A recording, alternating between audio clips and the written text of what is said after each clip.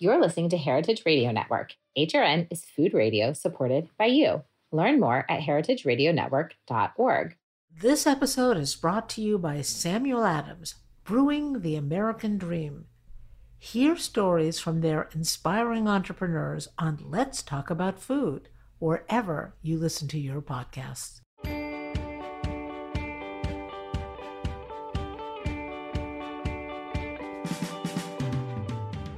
I believe that today's guest was brought here by destiny. 8 years ago, I got their restaurant logo tattooed on my arm, 3 years before they opened. We've both owned and operated mobile food businesses, albeit theirs has outlasted our 6-month stint in a fortunately much more successful way. And lastly, they're a partner-led business that both met in restaurants. Aww, yeah, from one partner-led business to another.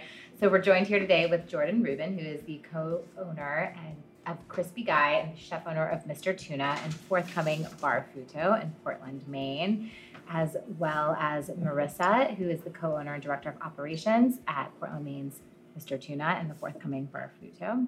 And we also have Ian Driscoll here, who will be the CDC of the new spot called Bar Futo, which is opening soon. Hence the title of the show. Soon-ish. Welcome. We're so excited to have you all here. Thanks for coming down to see us. Thanks for having us. Also one of our first in-person podcasts in a little while, no? Yeah, it's been a month or two. Yeah. Oh, wow. This latest Good to COVID have wave. you. Yeah. It's always more fun to do them in person. Yeah. Plus, we got an excuse to come to the city. Come to the Yes. city. Absolutely. Hang out. Come to Brooklyn. Yeah. Hang You guys out. are really expanding. So this is our third concept. Our third concept. It's your third concept. I'm not involved at all. Yep, number Besides six. for the tattoo. except for the logo. Love that. So tell me about Bar Futo, what it is, where it came from, concept to us. So, Bar Futo is, it's kind of like an izakaya, super heavy focus on the open flame cooking on Japanese coals. So that's going to be a huge part of it. You know, definitely some seafood. We're going to do some whole grilled fish, some larger cuts of meat, maybe some steaks, and some like large pork chops. Lots of skewers. Yeah, tons of skewers. We're going to have, you know, pretty extensive sake list, especially for Maine. It's there's not a lot of sake, and we want to bring more sake to Maine and to Portland. And a friend of ours, Alyssa Makiko, is helping us with the list. She has her sake bar, the first sake bar in Boston. Koji Club. Yeah, Koji Club. Yeah, yep. So, Awesome. you know, we'll have some Japanese cocktails, Japanese inspired cocktails, and you know, Ian's gonna be running the kitchen. It's a concept that we've kind of been working on for a while now. How long has it been in process? Couple of years. Yeah. I think we've just been talking about it like loosely, and then like we had some projects come down the line, and it just kind of naturally just evolved for us. When did you guys find the space? We signed the lease in February, and we were kind of negotiating for a month or two.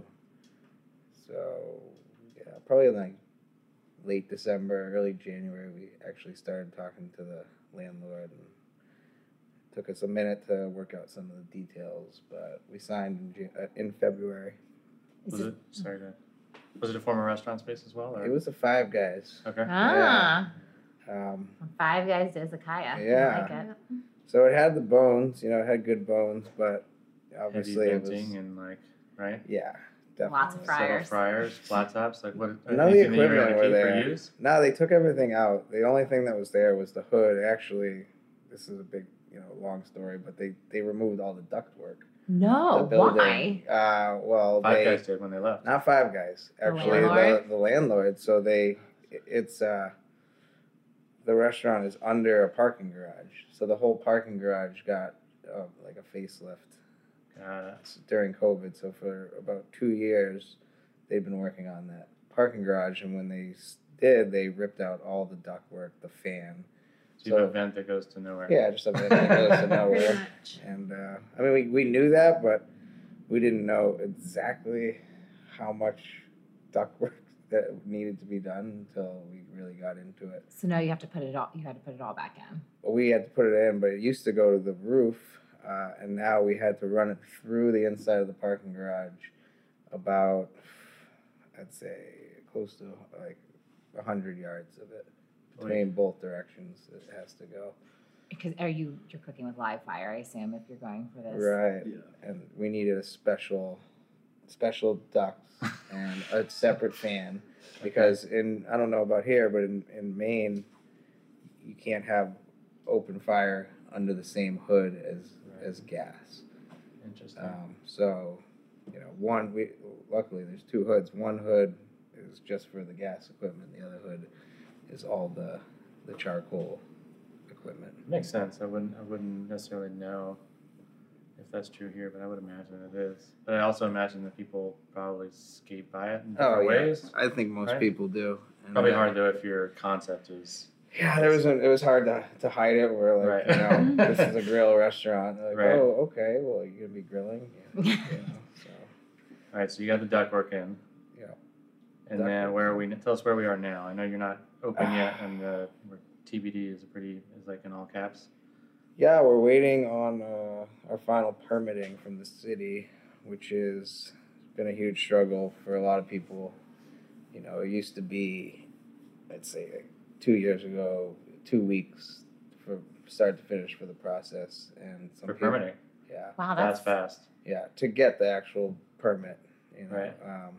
The rest, you have to do all the work, and then they have to do their final inspections before you can open. But the process is now, gone to like a 13 to 16 week Wow. from 2 Why months. is that? It's funny because a lot of people we've had on the show is like, oh, the permitting process actually got better during COVID because people are doing things online. So you're one of the first guests that this has started that's had the reverse experience. I'm curious. So during COVID, like during the first 2 years of COVID, it was easier. You could send pictures or send a video of the plumbing, and they could approve it like that. Or you could upload everything online. They've taken away all these benefits. The city has taken them away, and they're still extremely short-staffed. So the effects of COVID are still there.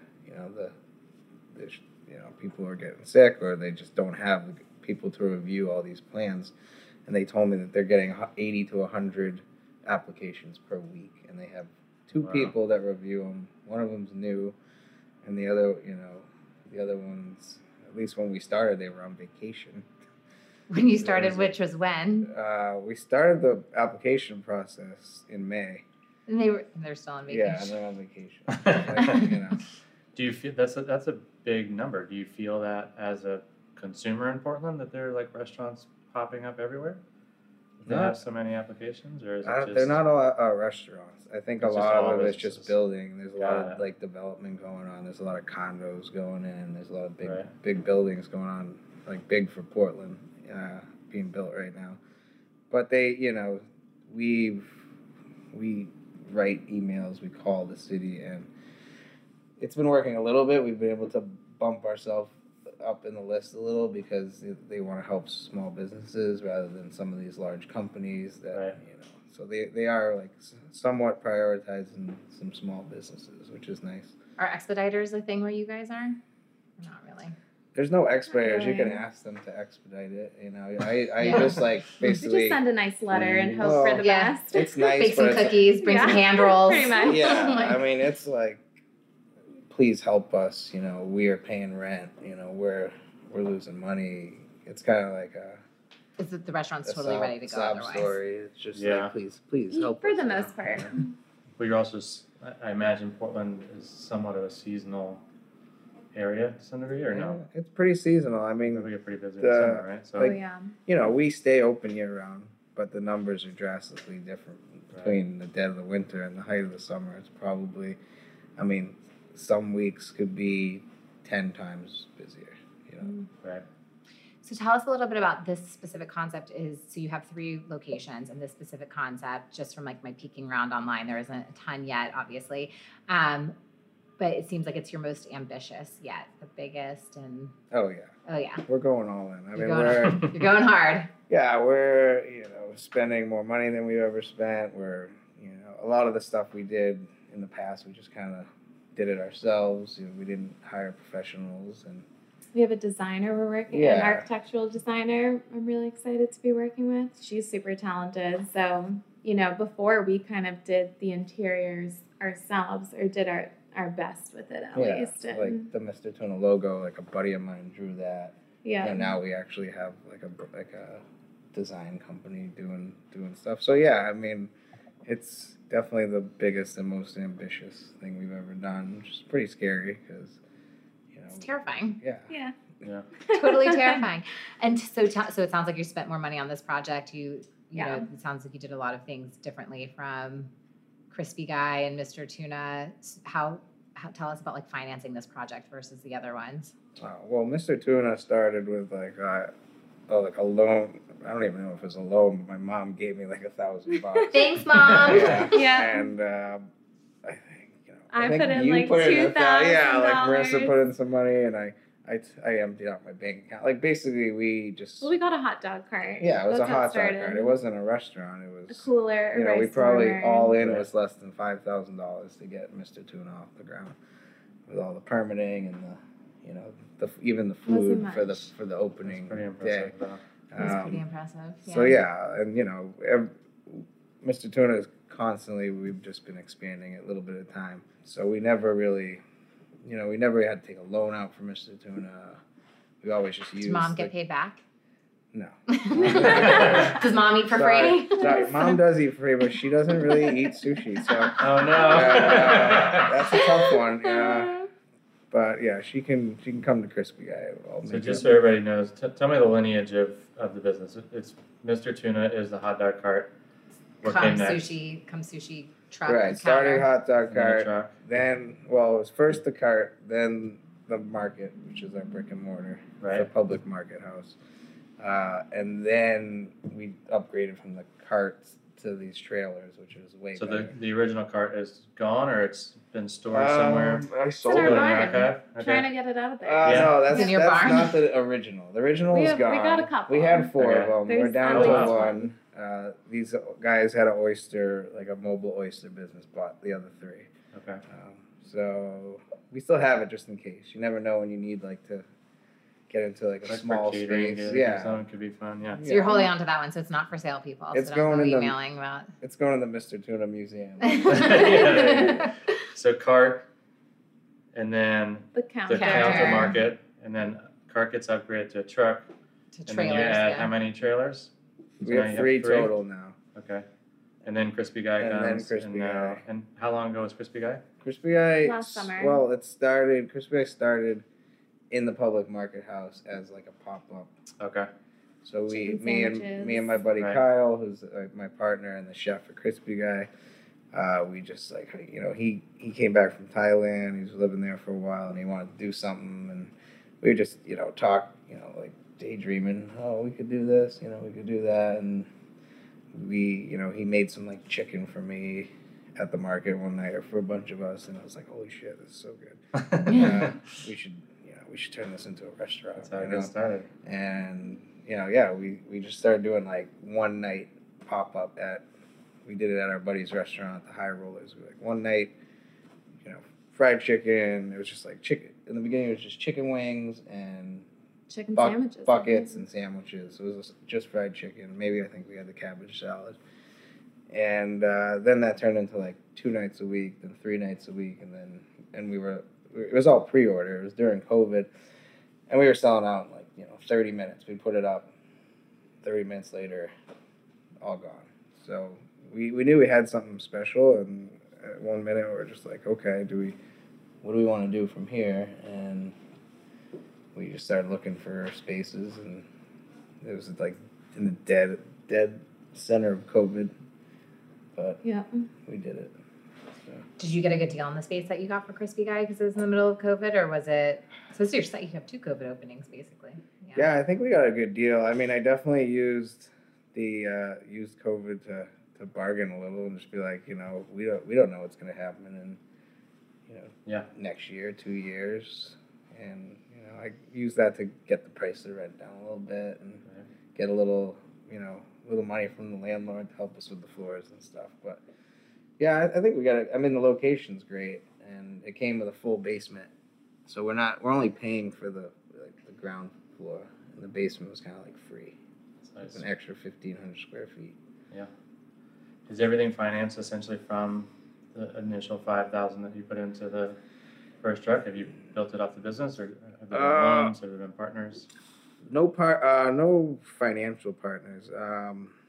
We use Mr. Tuna as kind of for the bank as a collateral. Yeah. So like in case shit went south, they could just take Mr. Tuna. Yeah. Love the way collateral works. Yeah. We're pretty competent. So, scary notion though, and certainly. Yeah. So they used that, and I had to put in 20%, and then we used money from Mr. Tuna to put in the 20% to get the loan. Is like a SBA loan? Right. And that's for Crispy Guy and for Barfudo, yeah. So we did the same loan, but just for more money. For the new one. That's pretty impressive. That to build it up kudos to you guys. That's really hard to do, and I think you're the first ones we've ever had on the show who's been like, I took $5,000 and parlayed it into probably hundreds of thousands of dollars. 5 restaurants. Into 5 restaurants, into loans and whatnot. Yeah, that's a huge feat. That's amazing. Yeah, all the money goes into that. I mean, if you looked at my personal bank account, you'd be like, you own restaurants? But there's no money in there. So. You got a lot of assets, though. It's assets. Assets. Yeah, that's really incredible. So it sounds like you're doing a lot of things differently this time with Barfuto. From DIY to professional designers. Tell us a little bit about this journey and how it's been better, how it's been more stressful, all the good things. Ooh. Ian's face just went, ooh. Yeah, I mean. Working with the designer has been great because, she might choose like finishes or materials that I would never think to work with. So it's kind of stepping out of your comfort zone a little bit and a little going into the unknown, but she's really great. She's super talented. Her name is Carrie. She's doing most of Barfudo. We're doing it together. Mr. Tuna was easy. I mean, we kind of just like went with our colors, just like blue and white, lots of natural wood. Yeah, the tuna dude. Mr. Tuna is just like everywhere. We're just like throw Mr. Tuna on everything. People love the logo, so. Yeah. I mean, having designers nice. She also gets like trade discounts, which is cool. Yes, that's a great. What else with Barfudo? I mean, there's been a lot of. Bigger team. Yeah. I mean, we're hiring for a lot more positions, bigger managerial roles. The goal here is to kind of hopefully get it to a point where it's running, where we can step back a little bit more. We have Ian as the chef. We hired a great general manager, so we don't have to be like as involved. Are you guys in the day-to-day with Crispy Guy and with Mr. Tuna right now? With Mr. Tuna, we are. I feel like I'm never really able to step away from Mr. Tuna. I mean, like a little bit, and then I'll just get sucked back in. Why is that? Because it's different kind of staffing, or is it... just because sushi is so specialized, and there's not a ton of sushi people, like chefs, people with sushi experience in Maine. It's really hard to find, and we've basically just trained everyone from scratch. A lot of the guys we have are like seasoned cooks, they're chefs, they've run restaurants, but they've never made sushi, and it's a whole other animal. So that's been tough, just finding people and holding on to them, because a lot of also people that have been cooking in hot kitchens, it might not be their passion to work at a sushi come bar. And learn it. Yeah. Feel like they sort of mastered it and then say, see you later. Yeah, like they definitely didn't master it, but they they a lot of people come because the money's great and they're interested in learning something new, but eventually they're like, I miss cooking, I don't want to make sushi anymore. So one of the pluses of having a 5-outlet operation is that hopefully you can keep them, move them somewhere else if they're good and such as that. But that's interesting. How is staffing the trucks difficult? Staffing the trucks isn't difficult because it's less people. The trucks usually are one person per truck. Okay. One cook and one front of the house person. That's it. So, and we have, you know, the guys that have been doing it. They've been with us. One of the guys has been with us almost 4 years. You know, he like takes the winter off. I don't know what he does, but he's, and then he always comes back. Like, Are you nervous at the end of every season? You're like, are you coming Yeah. back? Are you coming back? Oh, God. Well, people, you know, it's like a lot of work and long days. So by the end of the summer, people are exhausting, freaking burnt out. They're just And are like, people doing, is it made to order there, Oh, or yeah. are you doing commissary Everything's- stuff? before? everything's made. Well, a lot of the stuff's prepped at the market, Right. at the brick and mortar. But you know, when we get to the cart, it's just put together, hand roll. Just, you know, Hand roll that. all has to be made to order. You can't sandbag the hand rolls. Like you got to make them right away. And we tell people to eat them right away because they get, you know, the seaweed. Seaweed gets soggy. Yeah, it gets soggy. It's just not the We same. were there We had when you it. guys were at Feast, and I remember. We went to we went when there's a concert during the summer, like an outdoor Oh, that's concert, right. and you guys had one of your trucks was at the concert Thompson's area. Point. That's- Yes, and Yeah. that's where we had it. It was Nice. delicious. And they were good. I mean, there were solid lines. There was and a they solid were line, still yeah. slinging. I don't know Yeah. if it was the seasonal guy, but whoever was there was doing a good job. It was probably It's me. probably I'm- fast. He's the fastest one. Yeah. It's insane. I was impressed by how fast it was. How yeah. fast? How fast are you? Like how quick? I could make a hand roll in 15 seconds. In 15 seconds? Yeah. And how when it's like pumping during the summer, how many hand rolls are you cranking out of one truck? Oh my god. I mean, at a concert, 15 seconds. we could do a concert of some of the larger events. We could do 800, 1,000 hand rolls. Wow. Yeah. Holy And you shit. said there's not a lot of people with sushi experience in Portland. No. Where did your experience come from? In Boston. Okay. Yeah. I was in Boston most of my career before we moved to Portland. And Providence, Rhode Island before that. Right. Marissa, you said something about, you guys pay really well, and that's why it's not as hard to get people to stay. Tell us a little bit. I know you have like one fair wage at Mr. Tuna, and, tell us a little bit about that program and what it looks like for your other restaurants too. Yeah, I mean, we definitely take really good care of our staff. They're the whole reason we're successful and still running, and it's all on them. So it's really important that we take good care of them. I mean, Mr. Tuna's, the service style is a little bit different, so it's not like a full-on restaurant. So they make a lot of tips, and they make really great tips. We pay a high hourly. Since they're not serving, it's not the lower wage that you would get. They make $15 an hour, like to start as Starting. as front of the Yeah. house, and they get tips. At Crispy Guy, it's not as high, but the tips are way better because it's It's counter Yeah. service. Yeah. It's not counter service. yeah, it's not it's counter. full service. But we also do this thing in the kitchen. In Mr. Tuna, the tips are all pooled amongst everybody, like front, back of Chefs the are house. making Everybody tips. gets an even cut. And then at Crispy Guy, we have like a kitchen fee, or like a 4% that gets added onto the bill that goes directly to the kitchen staff. So that kind of helps, with getting them a little more income. And yeah. Why not I always I'm curious about why some people have different reasons. Why add it as an extra fee versus just making the food cost higher? Is it educating the consumer? What's the theory behind that? I think it's a mental thing. I think people, they look at the price of the food and they see like a value in that, and then the percentage, sure they see it and they know it's there, but looking at the menu and seeing that that higher number for the food might be something that I mean, they're a isn't- lot more likely to complain about a pricey menu than paying a service fee that goes to the staff. You can't complain about Yeah, that. You because can't they're complain about paying people more. Chicken sandwich has a certain price Right. in someone's Right. head, and you make it right.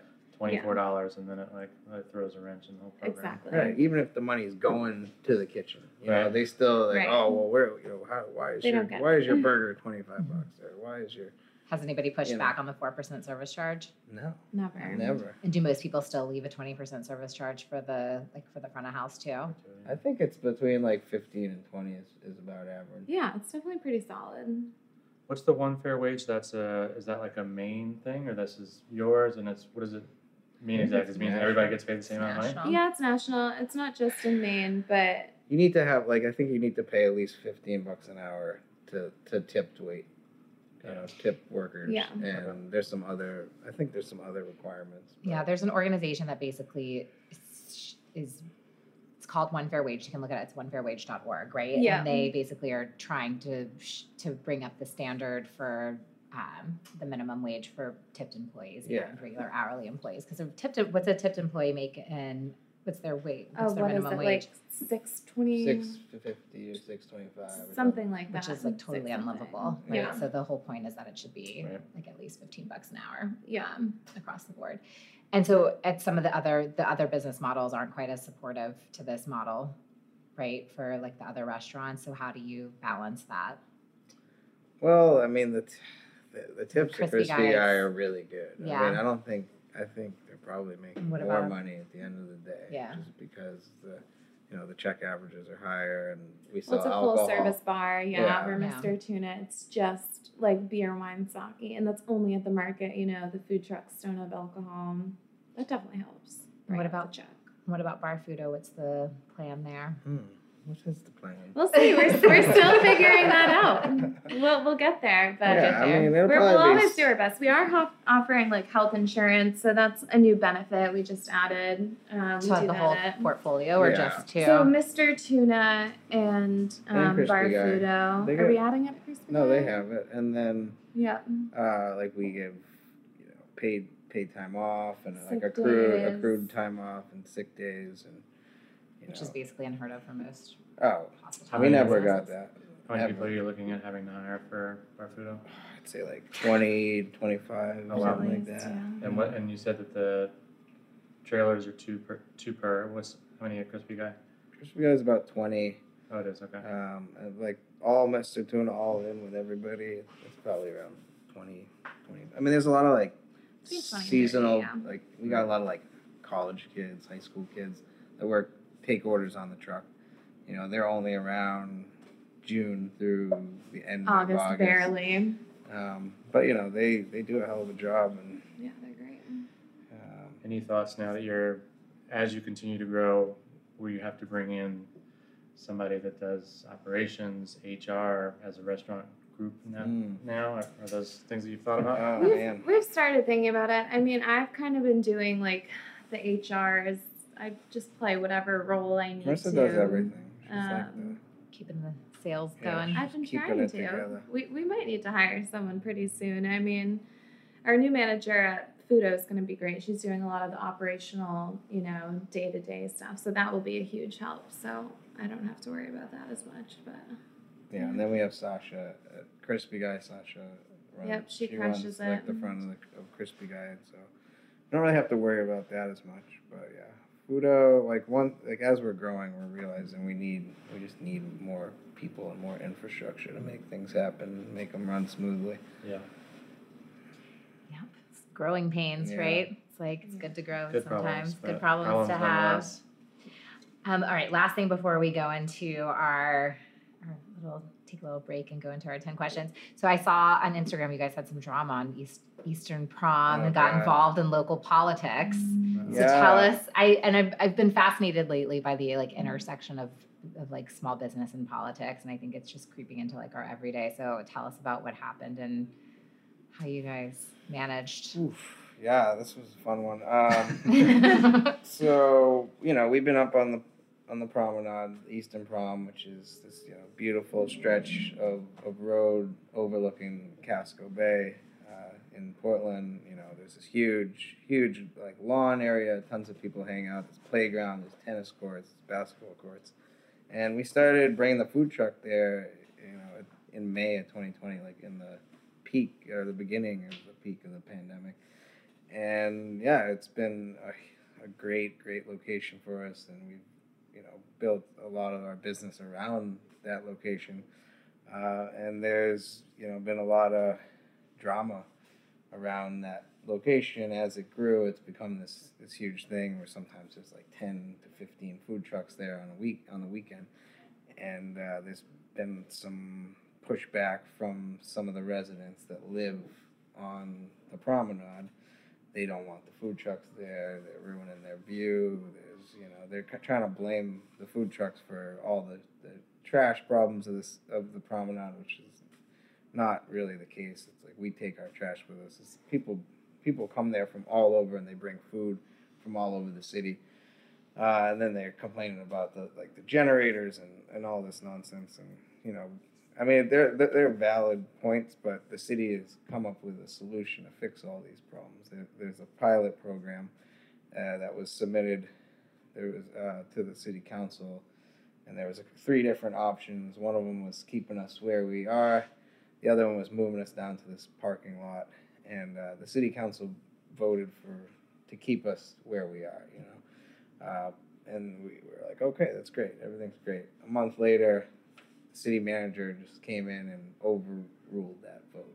Basically said, okay, we're moving you guys to this lower lot, and there's going to be a lottery if there's more than 10 food trucks that apply, because it's a small lot, and they supposedly couldn't fit more than 10.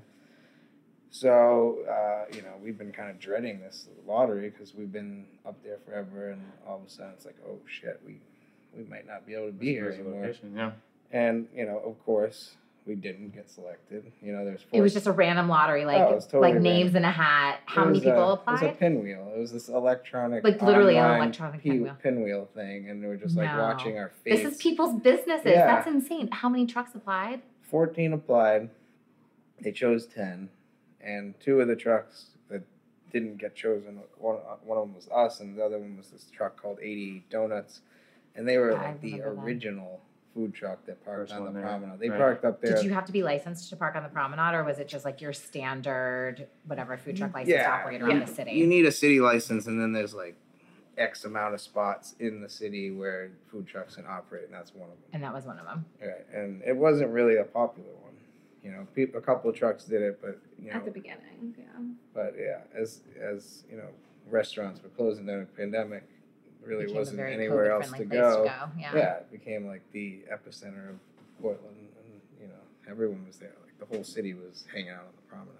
We hung out at the promenade. That's where we hung. Like we hung out. Yeah, our kids played at the park there. The views are stunning. It's a public park. It's gorgeous. Yeah, the views are insane. Yeah. Right. So you know this city manager basically sided with a couple of the residents over because they were probably funding his campaign. Yeah, probably. Because I don't need to get involved in it. I'm heated for you. I mean, she's not even an elected official, so like it's not even and she was the interim city manager. She's not even the city manager. She just kind of was filling in, making huge decisions like this that are affecting livelihoods of small businesses. Right. And it's like a domino effect. Everybody's affected by it. Like all the people that work for us, all the people we buy fish from, all the people we buy vegetables from, everything. Yeah, your whole livelihood just got changed because some person decided on a whim based on a couple of complaints. So where is it now? Yeah. So, you know, the second that we found out we weren't selected, we're like, what the heck are we going to do now? How do we change this? How do we figure this out? And what happened? I think, well, it became like a really hot topic in the news. In the Portland news? Yeah. Did you guys have like camera crews like coming park down? It in front of this lady's house. And then You start it there. I don't even know if she bring lives as in many Portland. people as you can in front of her house. Oh, I should, honestly. sling Well, Mr. Tuna. we did that. We parked the trucks in front of City Hall, and we did like a little protest.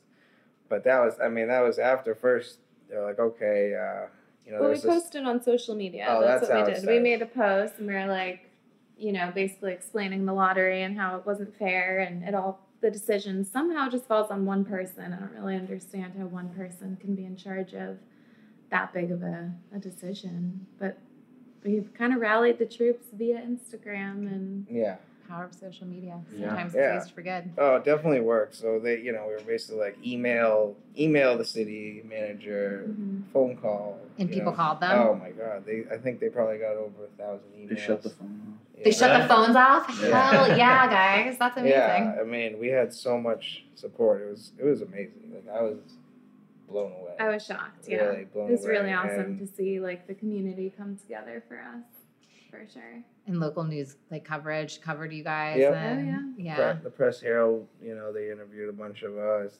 The news was all there every day, and then, the city basically made a statement that they're looking into it. Then they sent an email to the 4 trucks that didn't get selected, and they wanted to call a little like Zoom meeting. And so they called this a Zoom meeting, and they were basically like,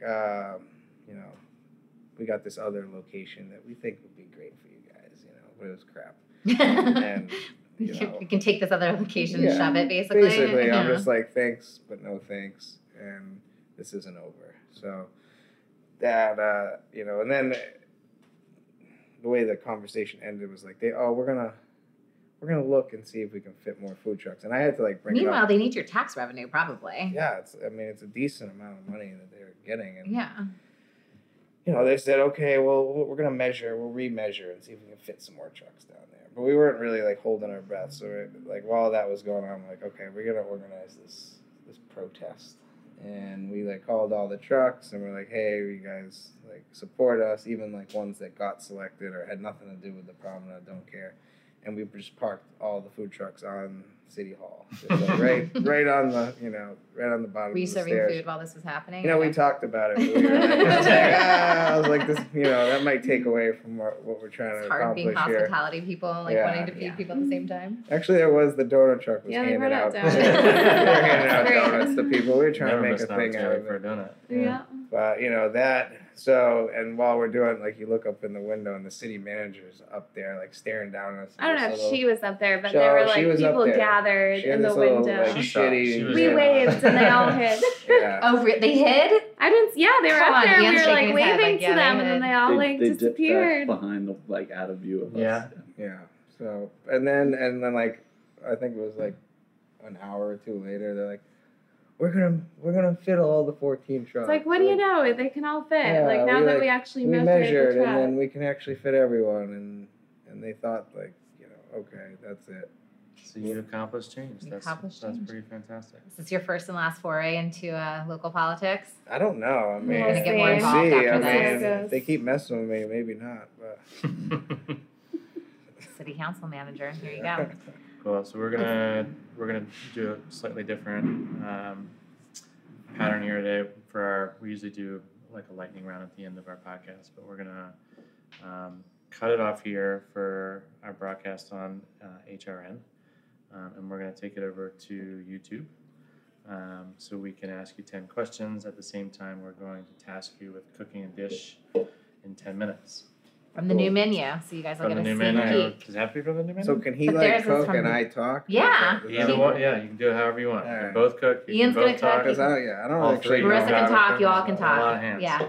Before we leave, so that our HRN listeners gather our information, how do we find you guys on social, online, Barfudo? Tell us what they need to hear to find you. Yeah, so the Instagram handle for Barfudo is bar_futo.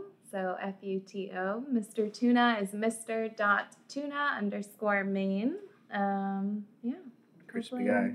Crispy guy is just crispy guy. Guy, GAI, Thai for chicken. Cool. Yeah. And we are opening soon and at Tillit NYC. And you'll find the video on YouTube/Tillit. Yeah. There we go. All right. Thank you. Thank you. Thanks, guys. Thanks, guys. I'm Louisa Kasdan, host of Let's Talk About Food. I recently hosted an exciting live podcast event in Boston and interviewed incredible women entrepreneurs who have received small business coaching from the Samuel Adams Brewing the American Dream program. When I was applying to law school and I got in, I said, you know what? I'm still young. Let me pivot and go into the food industry and really follow my passion. I was kind of scared. It was a new thing to me. It was like, hey, I don't want me in the newspaper. I just want to be in my room in my house. So that was when I'm like, okay, now that I'm in the local newspaper, I better not disappoint the people that, that have this belief in me. And on the days that you're tired or you feel defeated, just keep going. And 10 people might tell you no, but that doesn't mean that's your end result. You just have to keep going. Hear their stories on Let's Talk About Food, available wherever you listen to podcasts. Thanks again to Samuel Adams Brewing the American Dream for supporting this episode. Welcome to Order Fire from Opening Soon. We're going to do 10 questions in 10 minutes, or try to do it in 10 minutes, we'll see, with this awesome chef team from Bar Futu, who's opening soon in Portland, Maine. And we're excited to be joined here today with Marissa Lewicki, who is the Director of Operations across the restaurant group. We have Chef Jordan and Ian, who is the CDC at Bar Futu, who's also, like I said, opening soon in Portland, Maine. All right, what are we cooking today, Ian? Twice fried eggplant with a spicy miso glaze on top of it. Ooh, sounds good. All right. Step off. We're gonna start the clock. start the clock. And let you do it. All right. How quickly can you do this? Can you do it in 10 minutes? I hope so. All right. So we're going to pepper you guys with questions from the sidelines. What is your favorite menu item at Mr. Tuna, since Bar Futu is not open? Oh, I know mine. Go ahead. You eat it every day. Mine's the tuna de tigre. So it is a poke. So we use yellowfin tuna. It's like a coconut Thai chili sauce, crispy shallots, cilantro, onions, all the good stuff. Chef? I think my favorite is the Subarashi Toro Don, which is like a bowl of rice topped with slices of otoro, slices of lean tuna. There's some chutoro tartare, a little quail egg inside, and it gets uni and salmon roe. So it's pretty baller. Sounds delicious. Ian, what's your favorite? I really like nigiri, and we do nigiri at the market. So like, I really like just the traditional tuna zuke nigiri. That's what I'll say. What's the most ordered menu item? The Mr. Tuna. The Mr. Tuna roll. The Mr. Our Tuna signature maki. sushi roll. It's tuna avocado with broiled spicy scallops and crab on top. There's tobiko, eel sauce, tempura flakes, scallions. It's like a. Is it the roll that started it all? It didn't start at all. It wasn't on the menu, and because we can't make that on the cart, on the hot dog cart. It would have been a bitch, but like as soon as we opened the market, it was definitely the most popular thing that we sell. Is the menu done already for the new spot? Ian, where is it? It's pretty close. I feel comfortable with it. It's like also, since we're like pushing back open for all those reasons we stated earlier, like trying to be like super hyper seasonal and figuring that out as well. Yeah, it's like we have like a menu that we're like, okay, we're opening, Memorial Day weekend, and it's like, oh shit, none of those vegetables are the same vegetables that we're getting now. So, yeah, we're kind of on a sliding scale here with that. So, Yeah. Chef, walk us through what's happening over here on the bowl. I am using some dried arbol chilies really quickly, and I'm going to finely slice some garlic, and then I'm going to take this really hot oil and pour it over to lightly cook it and get some of that aroma out, and take the rawness out of the garlic, and then I'm going to mix in some white miso, mirin, yuzu juice to make the glaze, and then I'm going to twice fry the eggplant. And the eggplant's already in the oil? Not yet. Not There's yet. too many questions. Okay, sorry. Okay, what's your best food cost item? And you could throw in crispy guy too if there's something there that does. I'd say it's probably the salmon skin hand roll. Just talking about that. Just because it's it's a byproduct. It's freaking delicious, but it's we use the salmon, so it's pretty much everything that's. Are you able to buy other people's salmon skin, or it's only your? It's only ours. Your we go byproduct? through a ton of salmon. So Is that even a thing you could buy if you needed to? I don't think you can buy salmon skin. Nah. I mean, whatever we have for salmon skin, that's what we put out on the carts, and when it's gone, it's gone. So that one and probably the sweet potato animal. Yeah. All right, back to the list. Something you're doing to make your business more sustainable. I think taking care of our staff is a big thing. Trying to invest in our staff, and having people that are not only we're invested in, but they're invested in the company, and they want to be here for a long time, and they want to grow with the company. I think that's probably the biggest thing right now. It's important. You don't have a business without your employees, right? That's right. How do you plan to hire and retain great employees? Kind of the Same same thing. thing. Yeah. Benefits, health insurance, Yeah, we added, keeping things pay people interesting, well, like sick doing. pay. I think doing a lot of like the collabs and the pop-ups that we do is a big part of that. Like you know, Yeah, it's a lot of fun. just fun things. We do a lot of events in other cities, and we do, you know, even just like what the food truck, the concerts and stuff. Those are all fun. You get to watch the show after, so like things like that. Ian, how long has Ian been with you? Ian, how long have you been with the company? Well, this is 3 years straight, and when he first opened, I helped him out a lot on the cart. Oh yeah. Grimace, do you want to explain Grimace? Well, like, I mean, he was like the prep guy. Me and him prepped everything together. I think it's far enough into the business we can say we did it out of my house. Okay. So all their businesses start. That's how we literally had our business in our apartment for 2 years. Oh yeah. Okay. I mean, she didn't really enjoy it. Well, I'd wake up to a bunch of guys in my kitchen, you know, just Cutting fish up. things. Yeah. 6 in the morning, rice cookers and fish. Did they at least make you like a nice Japanese They breakfast? didn't even have No. time. Come on. No. Nah, No. they We didn't do do it that. first. No. What's been your worst building or developing moment so far for Futo? Oh, man. Jack Futo?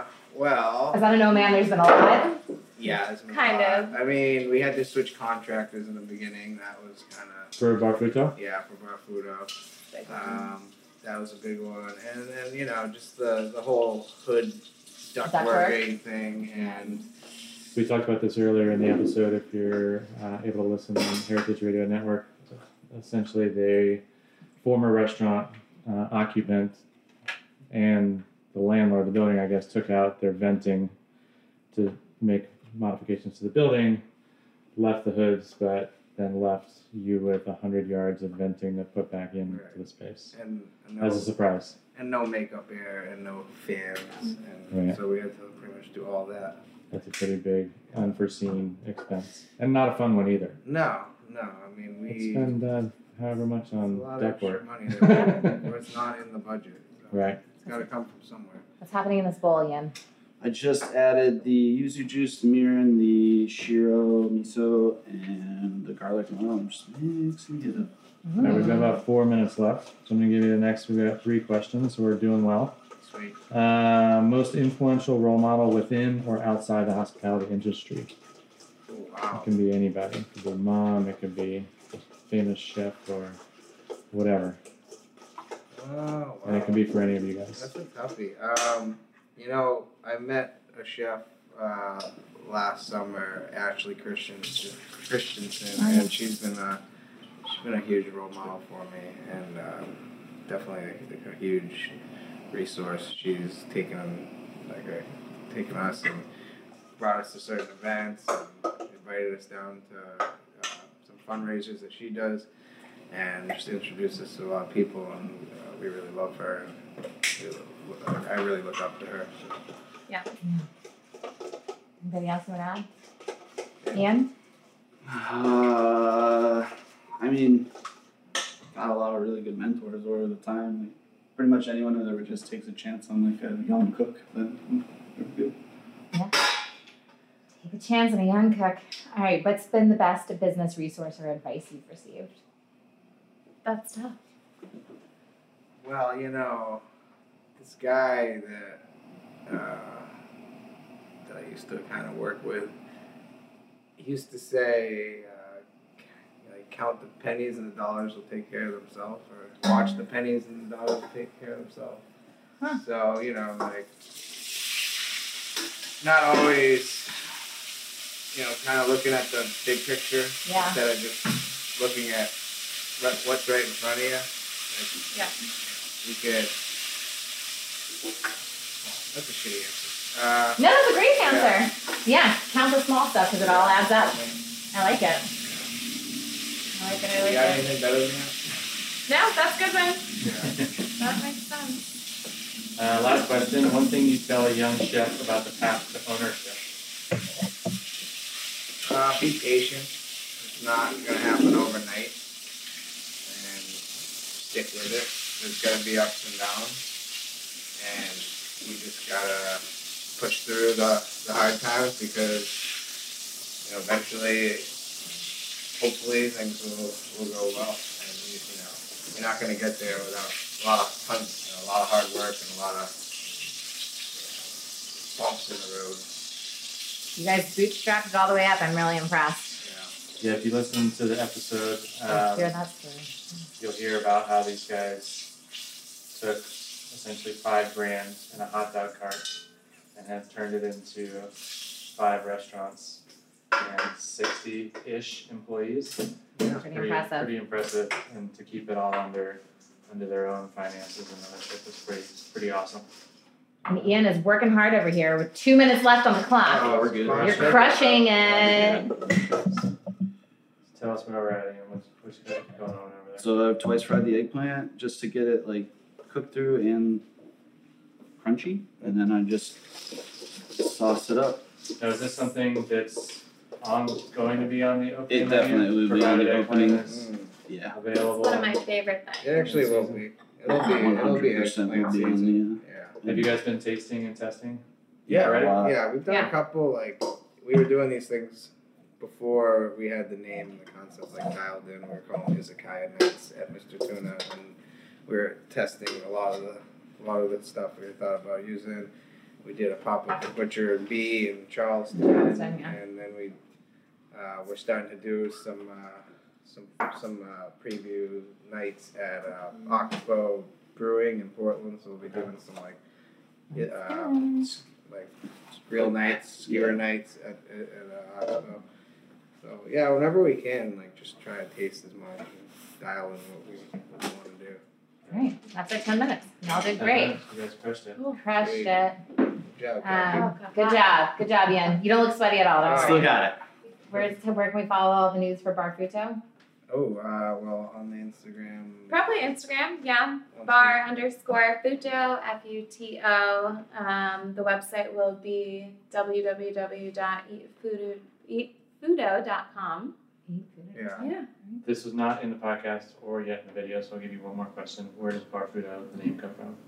Oh, so Fudo in Japanese means like fat or big and grand, and this is like our grandest, biggest thing we ever did. It's like twice the size of any space we ever had. It's like, at least twice the money we've spent on it. Yeah. It's just like this is our big shot. So Go big or go home. that's right. We love it. Congrats, guys. Congrats. Thank you so much Thank for joining Thanks us. for having us. Thank you. Appreciate it. Opening Soon is powered by Simplecast. Thanks for listening to Heritage Radio Network, food radio supported by you. Keep in touch at heritageradionetwork.org/subscribe.